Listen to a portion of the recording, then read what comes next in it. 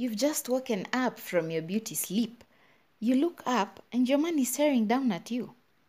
He flashes a smile at you. You know that one smile that makes you weak? Yes, that one. So you think to yourself, enyewe this guy legit loves me because watching me sleep is a whole new level. Kumbe the whole time he's just thinking to himself, I see why this girl shaves off her eyebrows. Because anytime zitashikana. Alafu, why does she breathe so heavily like this? Like someone has been chasing her or she's just been running? If she keeps this up, I might even suffocate. Girl, did you just fart? You eat too damn much, but I like it. What's up, people? What's going on? Welcome back to the Hattie Speaks with me, Hattie. So today I'm going to talk about our relationship expectations and the way reality just slaps us in the face. You know how most times you expect to meet a partner who is going to give you the world, but the world to them is something completely different from what you imagine. You watch movies, you listen to music, you listen to all this other content that is put out. You watch YouTube vlogs, you see the vloggers out there, you look at Instagram models, and you can swear that is definitely your type. But unatoka nje, your type is not out here, or maybe they're not in your area. The kind of people you like could even be in a different city. Maybe they're in Mombasa city and you're in a whole different city with your whole life over there. Ama hata pengine ni mimi, Yani every day you expect to be approached by a tall, dark and handsome human being. See, that's your type. Yeah? But unatoka hapa nje, the kind of people that even talk to you are the complete opposite of that. But the courage that they have, yani it's out of this world. They have vibe as well, you know. So this whole time you're actually being approached by people you don't even like. So for even a whole month unaanza kujiuliza, kwani where are all the fly dudes? What do I need to do to up my game so that I can be spotted, by these other fly people out here? Sometimes even your type might approach you. You look at them, they're tall just how you like. Their complexion is just how you like. Yani their walking style is right. Everything right. Yani they're checking your boxes. Tick, tick, tick. All boxes. Wacha mtu akufikie. Hey. And now they start to, they have to introduce themselves or, that hotline that gets them mamas. They have to drop it. So you expect to hear something like, what's up, girl? Something like that. So unasikia tu mtu ako huko anakuambia tu like, sasa mrembo, ukoje, unaenda wapi? Unaanza tu kucheka tu umepasua, yani how does he have a higher pitch than you? Where hata huwezi ongea in that tone like for a long time unless you're mimicking someone. Yani ama sometimes inakupata kama hauko kwa mood ya kucheka, so you just look at them like, what are you doing? Kwanza, some of these expectations, they came from watching so much soap operas when you were younger. You watch a soap opera with Alejandro meeting a fly mama.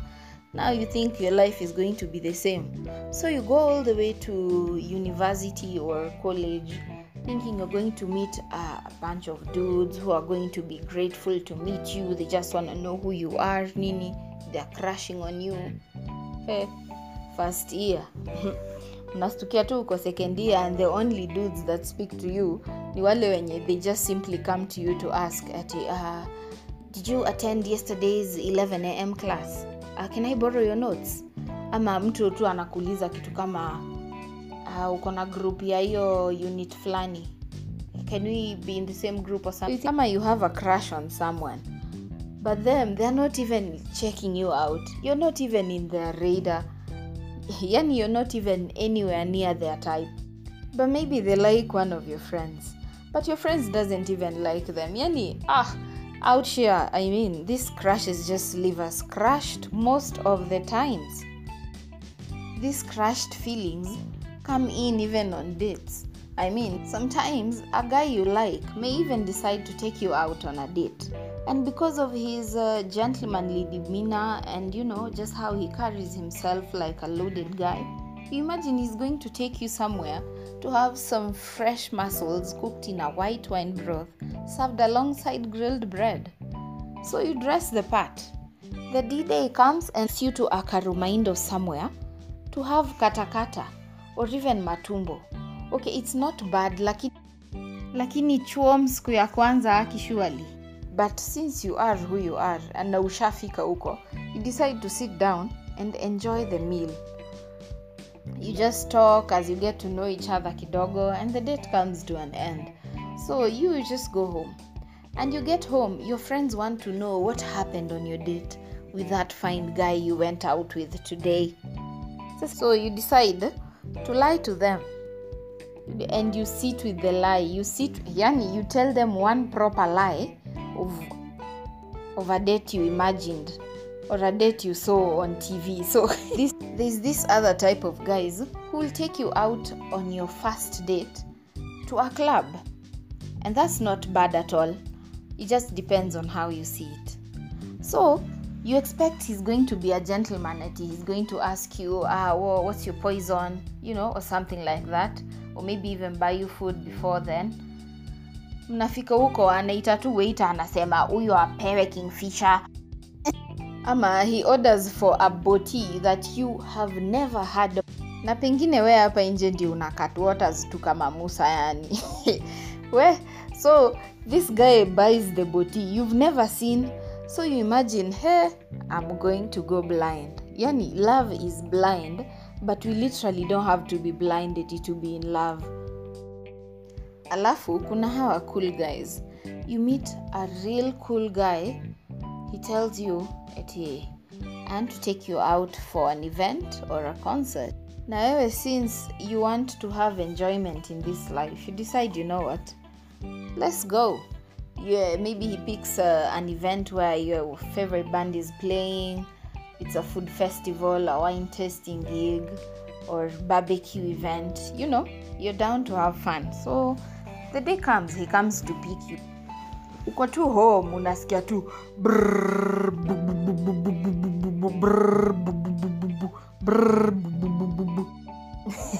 kumbe he's a Subaru boy. Unaangalia nje, you're like, that's my ride. So now you're pumped. You can't even wait to go there. So he's driving to the place. Maybe it's out of town. So you go fuel nini, he buys you drinks so that you keep sipping before you get there, pre-game. Na tugize imeanza kushika pole pole, you guys you're still on the way, and the event maybe is supposed to start at 4 p.m. or 6 p.m. You guys get there at 4 a.m. Munaingia huko hivyo, yani there's no security at the gate because people are leaving. The band performed, everything is over, people are shutting down. Ata Obs already did their thing, they left, Yani you're just entering as the cleanup crew. So you can't even be mad. Yani kumbe this your cool guy didn't even have tickets for the event.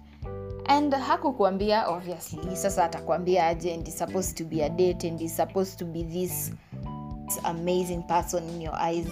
So hizi kuambia mishaps zake. So you get back, people ask you, how was the event? How was that Subaru guy, the one who picked you up? How was the trip and everything? So as usual, the lies continue. People even ask you, where are the photos from the event you went to? Like, I want to see them. Are they up on social media, or are they too terrible? Can I see them on your phone? Like that. And speaking of social media, how many times have you heard of these beautiful stories that us guys met on Facebook? I just sent a DM, she replied, we picked it up from there, and now we are married with children, like we're living happily together. This is it. Facebook helped us, or Instagram, whatever social network they met on. So unakaa hapo nje hauna mtu, so you decide, let me check my DMs, maybe let me see how many people inboxed me, how many I can reply to. Kwanza, this happened to me very recently. One time I was feeling very kind. I decided to go on Facebook and reply to DMs. So I check the profile pics, of course. So I pick the flyest guy. He DM'd me hello. So I replied hi. And then you know how he replied? He just replied poa. Imagine hello, hi, poa. And that's it. And we never spoke again. Like literally I was so crushed. Like out of all these DMs, I decided to reply to yours and you just say poa. Like, did you move on? What? So to me already this social media thing is overrated, like in capital letters. Overrated. Like seriously. I expected so much and got nothing. No, I didn't say that right. Nothing! These disappointments even come in serious matters. Like you may be in hospital, you're admitted. Your partner or person calls you and you tell them, I'm admitted at a certain hospital and I'm down for, a certain amount of time. And they ask you whatever for and you're like da. So you expect your partner is going to be the first person to come visit you. No, obviously your mom will be there first. But you expect them to come visit you at some point. Yeah? So you can be in hospital for even as long as maybe more than 2 days and they don't even come see you. Is this person dating you only when you're healthy? Or ukigonjeka, that's it, they're out, like out the door, they left. Some of these relationships people have out here are just plain toxic. That is what they are. Like you find your partner is crossing the invisible yellow line of relationships and maybe they do it socially. You go out with your partner, you're out having fun, the two of you or with your friends, however it is you like. So this city is full of beautiful people. Everyone is beautiful, everyone looks good. But sasa yeye, you're right there next to him, lakini anavunja shingo. And there are others enye hata wewe utavunja shingo, but some others is just basic. Unavunja shingo nini sasa surely? Like you're right there. How is your partner supposed to feel? Weka uko hapo unavunja shingo literally the whole time you're together. If you wanted to go out by yourself, just go out, vunja shingo the whole time, speak to them or whatever, but don't carry your partner with you. You didn't go out to vunja shingo or whatever and just maybe plainly check out girls out there. And there are others who are just flirting machines. This person forgets that you're in a relationship. So when you're in one, you're supposed to flirt with your partner. They're just flirting with these people left, right and center. These people he's texting. He meets someone face to face when you're with them and you're like, what? I'm right here. You might be in a relationship with your partner and because no man is an island, they get to meet some of your friends, your ratchet friends, the kinds of friends that you're even somewhat scared people know that you know them. Ao sasa. So inafika point and you're hanging out with your friends maybe somewhere and one of them happens to just mention oh yeah, that road trip with your guy to Naivasha was amazing. And you're like, hold up, you went on a road trip with my partner together.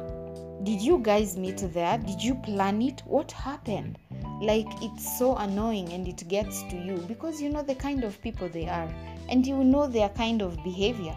So you're wondering, if you went together, probably things went down that you will not even tell me, or maybe it might slip out of you maybe many years or months later. Na hivyo tu ndio trust issues wanzanga. I had to say this one last. I mean, if there's any expectation tied to the most premium tiers, ni high school sweethearts. Do you guys remember how much you loved your high school sweetheart? Yani, you actually thought you guys were gonna get married. What? Yani, every night you have to talk to them. You even talk through the day. Unanunua texts zinaisha renew, zinaisha renew, zinaisha tena renew. Yani no matter what you had to do, you guys talk all night. You're not sleeping, hakuna kulala kwa hiyo relationship yenu. You talk all night. Yani hata content inaisha, you start singing to each other. Mnaanza kuimba love song or your current favorite song and his current favorite song. Yani it was so beautiful. I wish we could live in that bubble for life. You and your person already had life figured out. Mume discuss, you already know you want 3 kids or 2 kids. The firstborn has to be a guy because you want the boy to take care of the girl. So, yani, you already know how life is gonna go. The estate you're going to live in together, what you're going to be doing for fun, how you're going to travel the world together. Hey, it was really beautiful. Look at you now. Bora umeomba. Unalala tu. Hata ina noma, si ndio? I swear this is how life takes a turn. A sharp turn. Inakufunza lesson on its own. Feel free to send in your comments and general feedback through a voice message on the link below, and we might as well feature you in the next episode. This has been the Hattie Speaks with Hattie, where we give voice to the madness inside.